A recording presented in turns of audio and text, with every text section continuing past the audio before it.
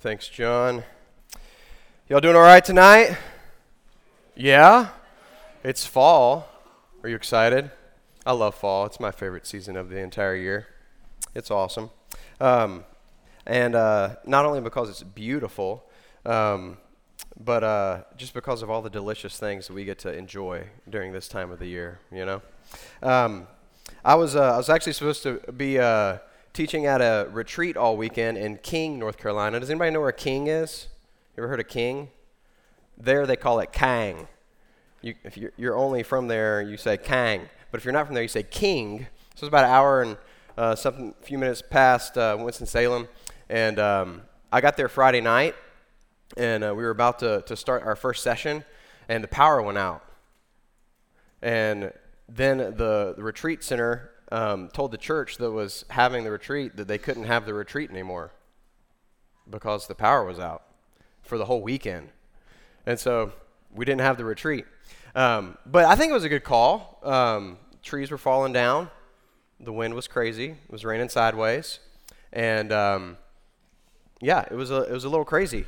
And I thought to myself, like, this is the outer bands of a hurricane that hit landfall days ago, hundreds of miles south of us. And we're just now experiencing the effects of it in upper middle North Carolina. Like, that's crazy, right? To think about the power and to see the effects of that, right? And on the way home yesterday, like, I'm passing Duke Power trucks just flying down the interstate, just lines and lines and lines and lines of them, you know? And so maybe some of you have seen the Facebook post, but something that Red Oak wants to do, Snowbird's going to help with as well, and a ton of other churches are doing this as well. It's a beautiful opportunity for the gospel to shine and go forth, and for believers to be the hands and feet of Jesus when there are natural disasters.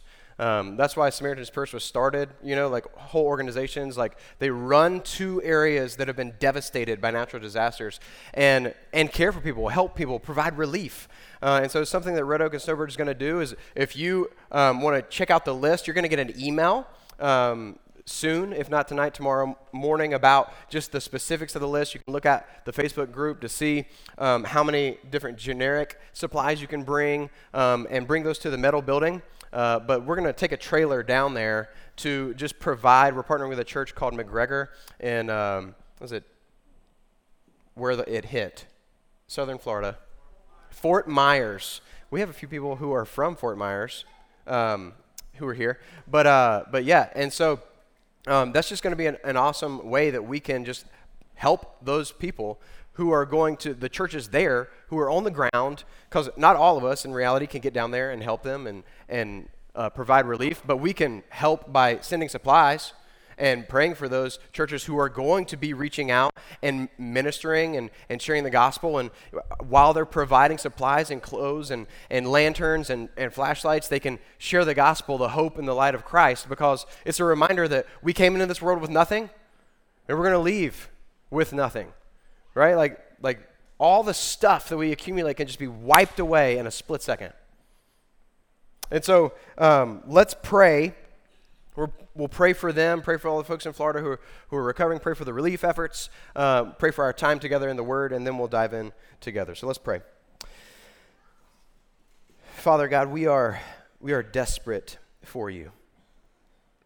It is true that we have nothing of eternal value apart from you, Lord. And your word tells us that naked we came into this world, and the same we will leave.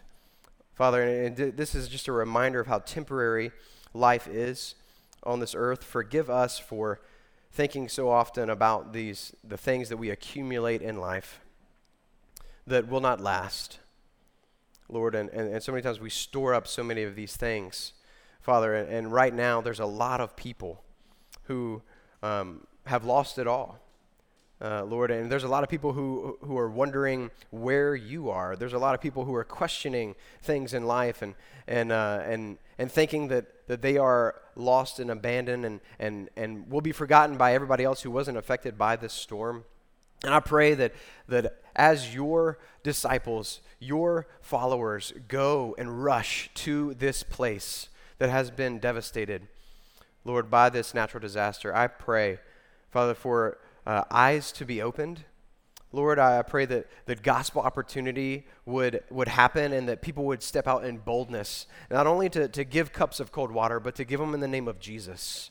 Lord, and that your name would be exalted, that people would turn from their sin and look to you, understanding that life is way more than just things in this world and houses and cars.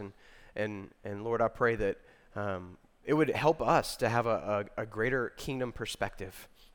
Lord, that we wouldn't store up or focus on storing up treasures here on earth, Father, but that we would remember your gospel and seek to share it, Lord, and be your hands and feet, not only here, but across the nation and the world. We praise you for this time that we have together right now to dive into your word. Lord, I have nothing to share that is of importance if your Holy Spirit doesn't speak through your word. And so I pray that you would speak, God, that you would unveil eyes, that you would give us ears to hear, Lord, and that we would remember that you will never forget your people and that you are faithful. And we praise you for your steadfast love. It's in Jesus' name we pray. Amen. All right. If you have your Bibles, let's turn to Genesis chapter 40. Genesis chapter 40.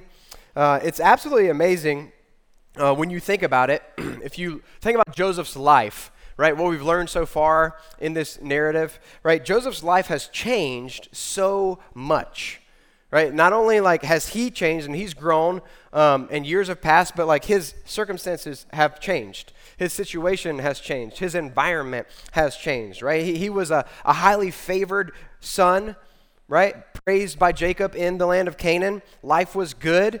And then he gets stabbed in the back by his brothers, metaphorically. Right? They sold him into slavery. They betrayed him. But then he finds success in slavery. He gets a position of responsibility. He was faithful, right? Full of integrity. But then he gets punished for that. And we find that his situation has changed yet again. And in this chapter, the scene starts in prison. That's where it ended in chapter 39. That's where it starts in chapter 40, right? And the repeated refrain of God's presence in Joseph's life is a must remember for us as we continue, like through this narrative. We need to remember that. That's one of the major like themes and major points of this entire narrative is that God is with him. But as I was studying this, I was thinking like perhaps Joseph thought to himself, when are these dreams that God gave me going to come true? Right? Like, because a lot of time's passed, and if I look at my situation, if I look at the current environment that I'm in right now, it doesn't seem like those dreams are going to come true anytime soon. So I wonder how, like, what did that look like for him? And it seems like, if we look at it, if we try to put ourselves in Joseph's shoes, it seems like God's abandoned him because, like, he's been slandered, right? He's been unjustly judged. He's been punished for something he didn't do. He's endured like accusations and he's innocent, right? It would be good for us to remember that God is no less with us when things are going well and when things are going poorly, right? God doesn't change, right? Our situation will change. Our environments will change, right? Our circumstances will change as we walk through life, but God never changes. This past week, Colt sent me a survey, and in the survey, it said that 48% of not only people in America, but evangelicals believe that God is not immutable. And so that's one of the major characteristics of God is his immutability. And what that means is that God doesn't change. Immutability is the unchanging nature of God. Not only that he doesn't change, but he cannot change, right? And so we see this here, and we need to remember that God never changes, right? Joseph's changed, his situation's changed, his environment's changed, but God never changes. And he praise God for that, right? Because that's super important. That's encouraging for us that God never changes. And this is a massive character trait that we need to remember about our God. Contrary to the false prosperity gospel belief that if you're faithful to God, he'll bless you. right? Joseph's faithfulness not only led him to the rise in success, but it also led him into where he currently is, into the pit, right? So the point is not Joseph's faithfulness. That's not the point of the text. God is faithful in success, and he's also faithful in suffering. God doesn't change if your life's smooth sailing, and he doesn't change if your life's a wreck, right? He hasn't changed. He never does. But we have to ask ourselves the question, do we believe that? Do I believe that God is with me and faithful when I'm being successful? Do I also believe that God's with me and he's faithful when nothing's going my way? Right? Do you believe that God is with you when life is calm, when you're at peace, when you don't have any broken relationships? Do you also believe that God is with you when everything's a wreck and when there's disaster everywhere around and there's broken relationships everywhere and nothing seems to be going your way? Do you believe that? We need to know from chapter 39 that God's people can trust God's presence with them at all times, right? Whether you are facing peace or whether you're facing adversity, right? God's with us. So in this chapter, in chapter 40, we're going to see that Joseph is forgotten by everybody but God. Joseph's forgotten by everybody but God. And so we're going to look at it starting at verse 1. Let's read it together.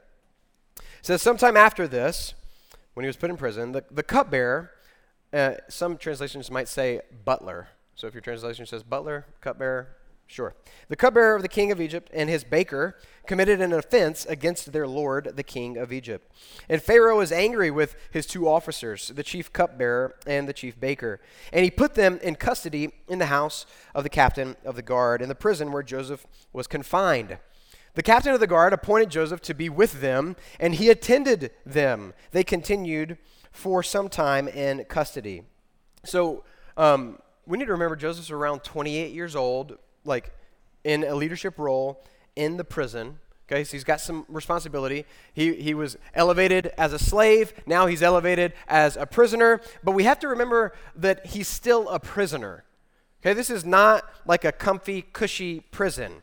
That word confined in these verses it's not comfortable. Okay, and I didn't know this, but Joseph is in the Psalms. In Psalm 105, verses 17 through 19, it says this: He, God, sent a man, Joseph, ahead of them. Joseph was sold as a slave. His feet were hurt with fetters. His neck was put in a collar of iron until what he had said came to pass. The word of the Lord tested him. So Joseph's life wasn't easy, right? The prison wasn't easy. Slavery wasn't easy. Okay, and the scene is set for us now in an Egyptian prison. That's where the location is. We're introduced to three men. Right? We have Joseph, we have the cupbearer, and we have the chief baker. And these are high officials in Pharaoh's court. And so Joseph is innocent while these other two guys are guilty. Now, we have no idea. We aren't told what they did to offend Pharaoh. But they did something enough to where he was so mad he threw them into prison. But we know that they sinned against their master. Okay, so they're getting punished for sinning against their master, committing this offense. And it's amazing to think that the actions, if you zoom out, it's amazing to think that the actions of Pharaoh throwing these two guys in prison is a demonstration of God's providence. That God was going to use that to lead Joseph out of prison and into a position of authority yet again. Right? God's going to use Pharaoh's actions of throwing these two dudes into prison for Joseph's deliverance. This is just crazy to think about. So Pharaoh thinks that he's in control, right? In reality, God is in control of this entire scene. So let's continue reading in verse 5. One night, they both dreamed, the cupbearer and the baker of the king of Egypt, who were confined in the prison, each his own dream, and each dream with its own interpretation. When Joseph came to them in the morning, he saw that they were troubled. Take note of that, right? He saw that they were troubled. So he asked Pharaoh's officers who were with him in custody in his master's house, "Why are your faces downcast today?" Maybe because we're in prison, bro. No, this is a deeper downcast. He knew, he saw that something was up with them? Why are your faces downcast today? They said to him, we've had dreams, and there's no one to interpret them. And Joseph said to them, do not interpretations belong to God? Please tell them to me. So God supernaturally gives 2 dreams to these 2 men, right? And it's ironic that 2 dreams got Joseph sold into slavery and ultimately thrown into a pit. Right? Like now, these 2 men have 2 dreams that God would use to aid Joseph. So, possibly interpreting these 2 dreams, Joseph's like, could be my ticket out of here. God could be working through this. Notice also that even in slavery, right? Even in suffering, Joseph isn't self-consumed. This is fascinating. Joseph's not only looking out for himself, right? He's not throwing himself a pity party. He's not playing the victim. He's innocent, but he's not doing that, right? He even looks to the interest of others. He sees that these men are downcast, and he wonders why. He could have brushed it aside and be like, oh, yeah, we're in prison. I'm pretty depressed too. No, he looks at them and he asks why. Like, why are you downcast? Like, what's troubling you? Right? He doesn't ignore them. We could learn something from him here, right? And so he notices that they are troubled. He acknowledges their presence, right? Their plight, like your faith. Have you ever been around somebody and you just feel it in the presence? Like you're like, that person's really down. There's like a cloud of gloom around them. Like that's what these dudes are like. They're downcast, right? He acknowledges that, and he cares for them enough to reach out and ask. And so he acknowledges too that it's not within himself to interpret these dreams. He doesn't say, dude, I can do this for you guys. He said, isn't God the one who gives the interpretation of dreams? Tell them to me, because God's going to give the ability to interpret that. And so he acknowledges it's God's power that's doing this. And it's also interesting to note too that Joseph hasn't lost his faith in God. He hasn't lost his faith that God will actually fulfill the dreams he gave me. Because I had 2 dreams. They haven't come to pass yet. So he hasn't lost his faith because he's still saying, hey, God's the giver of dreams and the interpreter of dreams.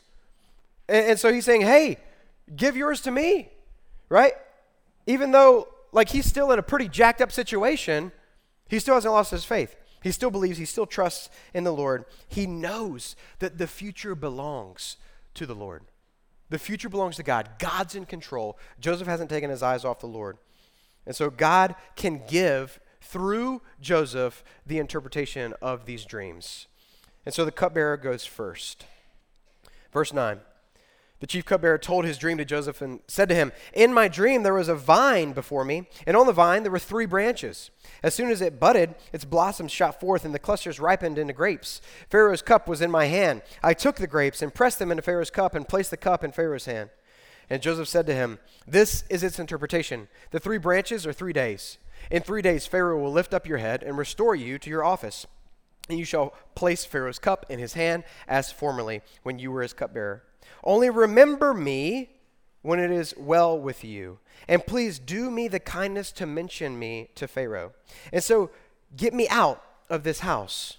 For I was indeed stolen out of the land of the Hebrews. And here also I have done nothing that they should put me into this pit.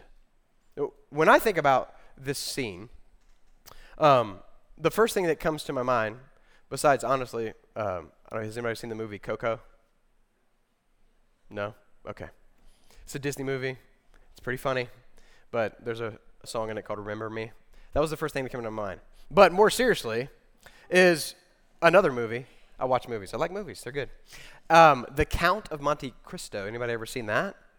It's classic. It's a good film. Yeah. So this young man, the main character in this movie, his name is Edmond Dantes, okay? He's falsely imprisoned, and he's falsely accused by a jealous friend who he betrays him and sends him away to this prison called the Chateau d'If, all right?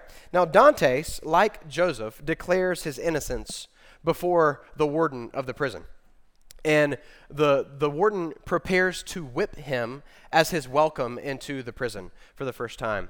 Okay? And the warden says, if you're thinking right now, why me, oh God? Why me? Like, how did I get here? He says, God has nothing to do with it. God's not in France at this time of the year.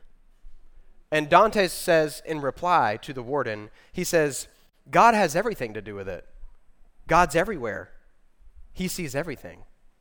And Dantes is right. Right? And we would be good to remember that. And Dantes would need to remember that too, because he would spend the next 13 years forgotten by everybody in his life. Thought he was dead. Spoiler alert, he wasn't. He gets out. It's a great movie. You should watch it. But because he was innocent, right? But everybody forgot him. And here Joseph is, with God's power, correctly interprets the dream and gives the cupbearer a good report, right? And Joseph also asks for him to remember him and tell Pharaoh about him. To tell Pharaoh how he was falsely accused, how he was taken out of his homeland of Canaan, and to tell Pharaoh of his innocence. And that term that Joseph uses here is the term pit. Like, I'm not supposed to be in this pit. It's the Hebrew word bor, and it's used for well or cistern. Or you could also translate it dungeon, prison, pit. So Joseph's reflecting on how he didn't deserve to be tossed into the pit in the first place, and how he also didn't deserve to be where he is right now.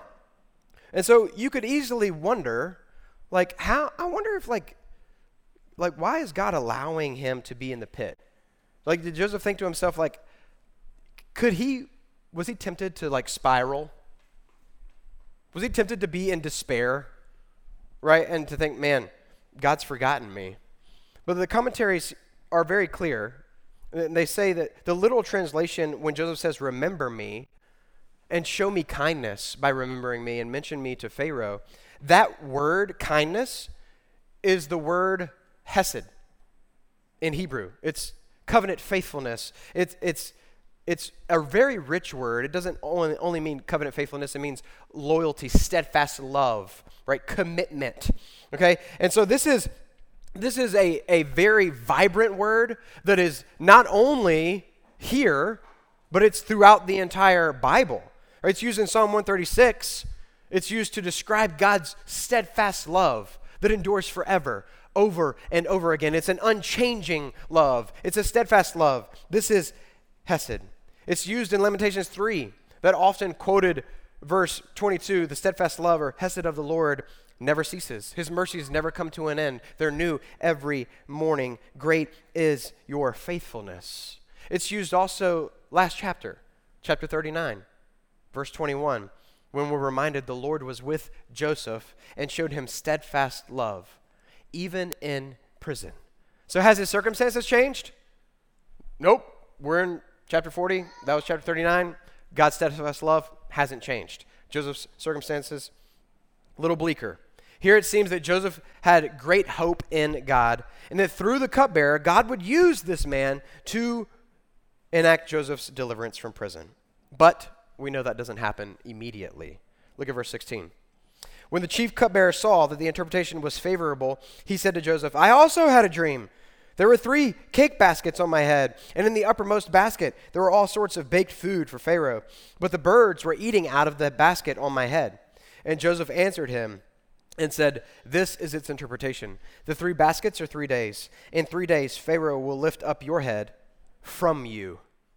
A little bit different from the cupbearer's interpretation. And hang you on a tree, and the birds will eat the flesh from you. But this was a massive condemnation. The exact opposite report that he gave to the cupbearer. And so he gave doom to the cupbearer while he gave hope to he gave doom to the baker while he gave hope to the cupbearer. Right? And then we see these final verses, starting in verse 20. On the 3rd day, which was Pharaoh's birthday, he made a feast for all of his servants and lifted up the head of the chief cupbearer and the head of the chief baker among his servants. He restored the chief cupbearer to his position, and he placed the cup in Pharaoh's hand. But he hanged the chief baker as Joseph had interpreted to them.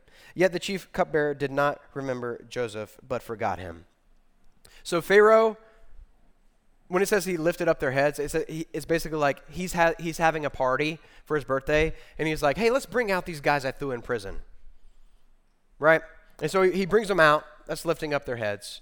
And then he says, let's kill him and reinstate him. Now, this could have been done for like entertainment, for his party goers, like for his birthday, where you see this other places in Scripture as well. But the point is Joseph's interpretation of the dreams comes true. Like exactly what he said came to pass for these men. So God gave him dreams, but he also gave him the ability to interpret other people's dreams. So clearly the Lord hasn't left Joseph. This is a reminder that Joseph's not alone, right? That the Lord remembers him. He's not alone. And did you catch the last part, look at that last verse of the entire chapter, verse 23? The cupbearer did not remember Joseph, but forgot him.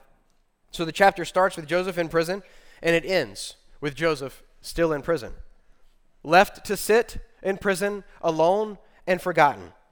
And you better believe that Joseph had the perfect opportunity to disbelieve the presence of the Lord and the plan of the Lord. We don't know.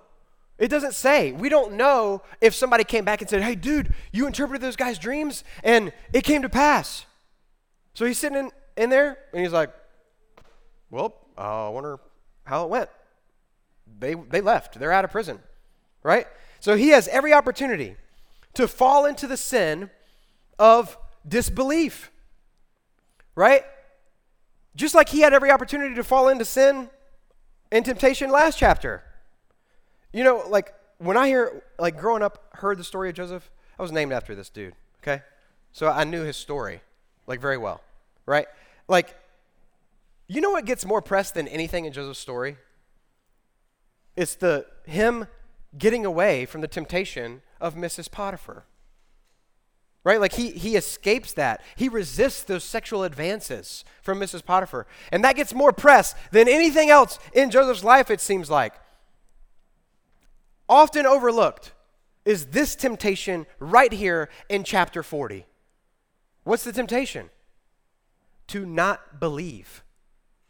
The temptation is to disbelieve. The temptation is to think, man, where's God? God forgot me. God abandoned me. God's not here. God's not with me. God's not real. That's a very real temptation. And it seems like he had every opportunity to believe that God had forgotten him, right? Because the cupbearer did, and he was still in prison. The guys who were guilty get set free, and he's still in prison. That's a huge temptation. Are we willing to be faithful when it still seems like God has forgotten us? Are you still willing to believe when it seems like everything else is going against you? Even if everybody in your life fails you, even when it seems like everybody has forgotten you, God has not. That's when we need to take heart and remember that God has not forgotten you. Don't give in to the temptation that God doesn't care, that God doesn't see you, that God has abandoned you. Don't give in to that temptation, right?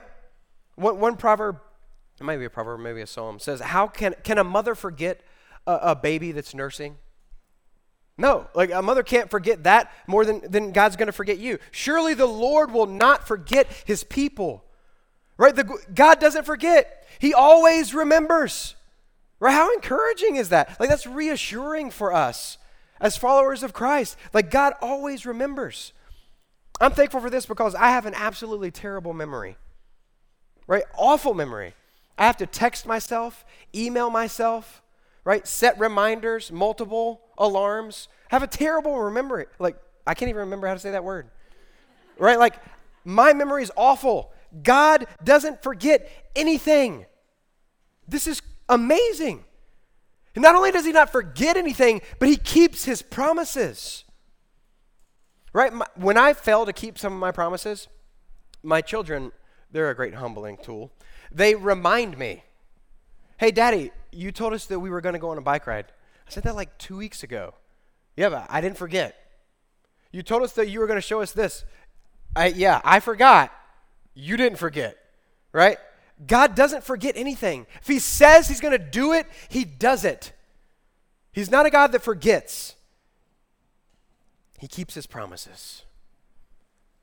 So even if, like say, your parents fail you, which they have, which they will, parents fail, right? God doesn't fail you. Even if you experience unfaithfulness from everybody else in your life, God is always faithful. Even if a friend stabs you in the back, right? God is faithful. He's not going to betray you. He's not going to stab you in the back, right? Even if everybody else in your life abandons you and leaves you, God's never going to abandon you. He's never going to leave you. So our faith and trust needs to be primarily in the Lord, who does not change, who said, I'll never leave you, I'll never forsake you, right? Because he doesn't forget us. Like this steadfast love of the Lord endures forever. It doesn't change because he doesn't change. We need to remember this. Now, how do I know that God's faithful? How can we say with absolute 100% certainty that God will not forsake us? How do we know that God will not forget us? Because in his wonderful, mysterious, sovereign plan, Jesus took our place. How could God, you might ask while reading a narrative like Joseph's, how could God let an innocent man sit in prison, forgotten, abandoned, suffering? How could God allow that to happen? Because only the truly innocent one, Jesus, suffered and did not get delivered, even though he deserved to be set free. Jesus helped everybody. Right? Did Joseph help these guys in prison? Yeah. He helped them, he encouraged them, and he told them the truth. And they both got out. Right? Joseph helped, but Jesus helped everybody, but he encountered what? Return. Like he got hurt in return for when he helped. Joseph was falsely accused. Jesus was falsely accused. Joseph was falsely condemned. Jesus was falsely condemned. Jesus was sinfully abused, and Jesus was murdered. Jesus was betrayed. Jesus was forgotten. Jesus was forsaken by his own Father, left alone in the darkness so that we wouldn't have to be. We love to see ourselves in the story of Joseph. We love to see ourselves as Joseph in this story. But in reality, we're more like the chief baker. Right? We have truly sinned against our master, the king. And we are most often not like Joseph. We're most often not faithful, steadfast, full of integrity before the Lord, and trusting with our eyes always fixed on him, even when no one's watching, when we're left alone in the pit. We, you and I, have done what is wicked in God's sight. We've sinned against the Lord. We're guilty. We deserve to face the consequences of our own actions. We are just as guilty as the thief on the cross was guilty. Right? When both of those guys were like, I deserve to be here. We deserve to be here.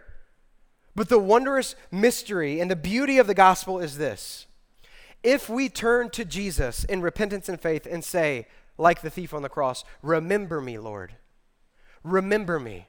Forgive me for what I have done. Forgive me of my sin. Then God's faithful and just to forgive us of all unrighteousness and to cleanse us of our sins. We can truly know that we'll be remembered, that we'll never be forsaken by God, the God of Hesed. Praise God for Jesus. Right? I pray that the Holy Spirit would give us eyes to see and ears to hear and a mind to remember that God never forgets us. He never forsakes us. He won't let his people be forsaken or abandoned because he's a God of steadfast love. He'll never leave you because he never changes. And if you don't know Jesus as your personal Lord and Savior, you can cry out to him today and say, remember me, just like the thief on the cross. Remember me. Ask him to forgive you of your sin, and he'll do it. And if you do know the Lord, when was the last time that you agonized in prayer over your neighbors who don't know the Lord? When was the last time that you saw people who were downcast and depressed and lowly, and you reached out to them and didn't brush them aside, but you shared the hope and the comfort of the gospel with them? Right? May we be a people who don't forget other people. Surely there are people in the room who feel forgotten. They feel abandoned. They feel like nobody remembers me. Even in a large room, people can feel alone. Nobody sees me. I pray that we would not be people who don't see people, but that we would open up our eyes and not be so inward focused, that we would see other people who are downcast, and that we would remember that we were remembered by our Lord, so that we would know that they don't have to be forgotten, because I'll never be forgotten. That should encourage and motivate us to live our lives in such a way that we see people who are downcast, and we remember that we were once like them, but the Lord remembered us. He rescued us. He set us free from ourselves so that we would not be so self-obsessed, so that we would not live for ourselves, but so we would live for others, live for the glory of the Lord. And when you live that way, there truly is greater joy in that.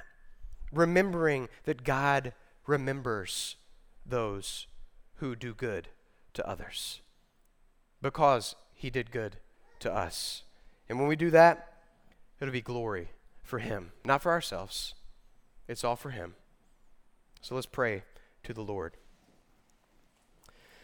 Father, we praise you for your steadfast love. God, we praise you that you don't change. We just acknowledge that we are so fickle, that we all too often shift and change, that we all too often forget you, God, that we all too often abandon you. We abandon your word. We get so self-consumed in this world. We take our eyes off of you. We take our eyes off of your word. We grieve you, Holy Spirit. And when we do that, we feel distant from you and from others. And it's so tempting for us so many times to believe that we're abandoned, that we're forgotten, that nobody sees, nobody remembers, nobody cares.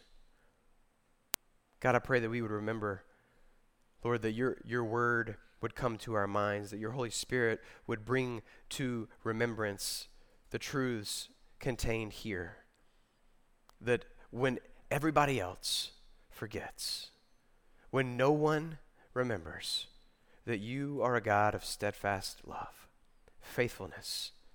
You never change. You're the same yesterday, today, and tomorrow, and forever. And because of that, we can trust you. And I pray that we would trust you with our lives, Lord, and that we would share the great hope that we have in you, Jesus, not only now, but for eternity, with everyone that you bring into our path. It's in Jesus' name we pray. Amen.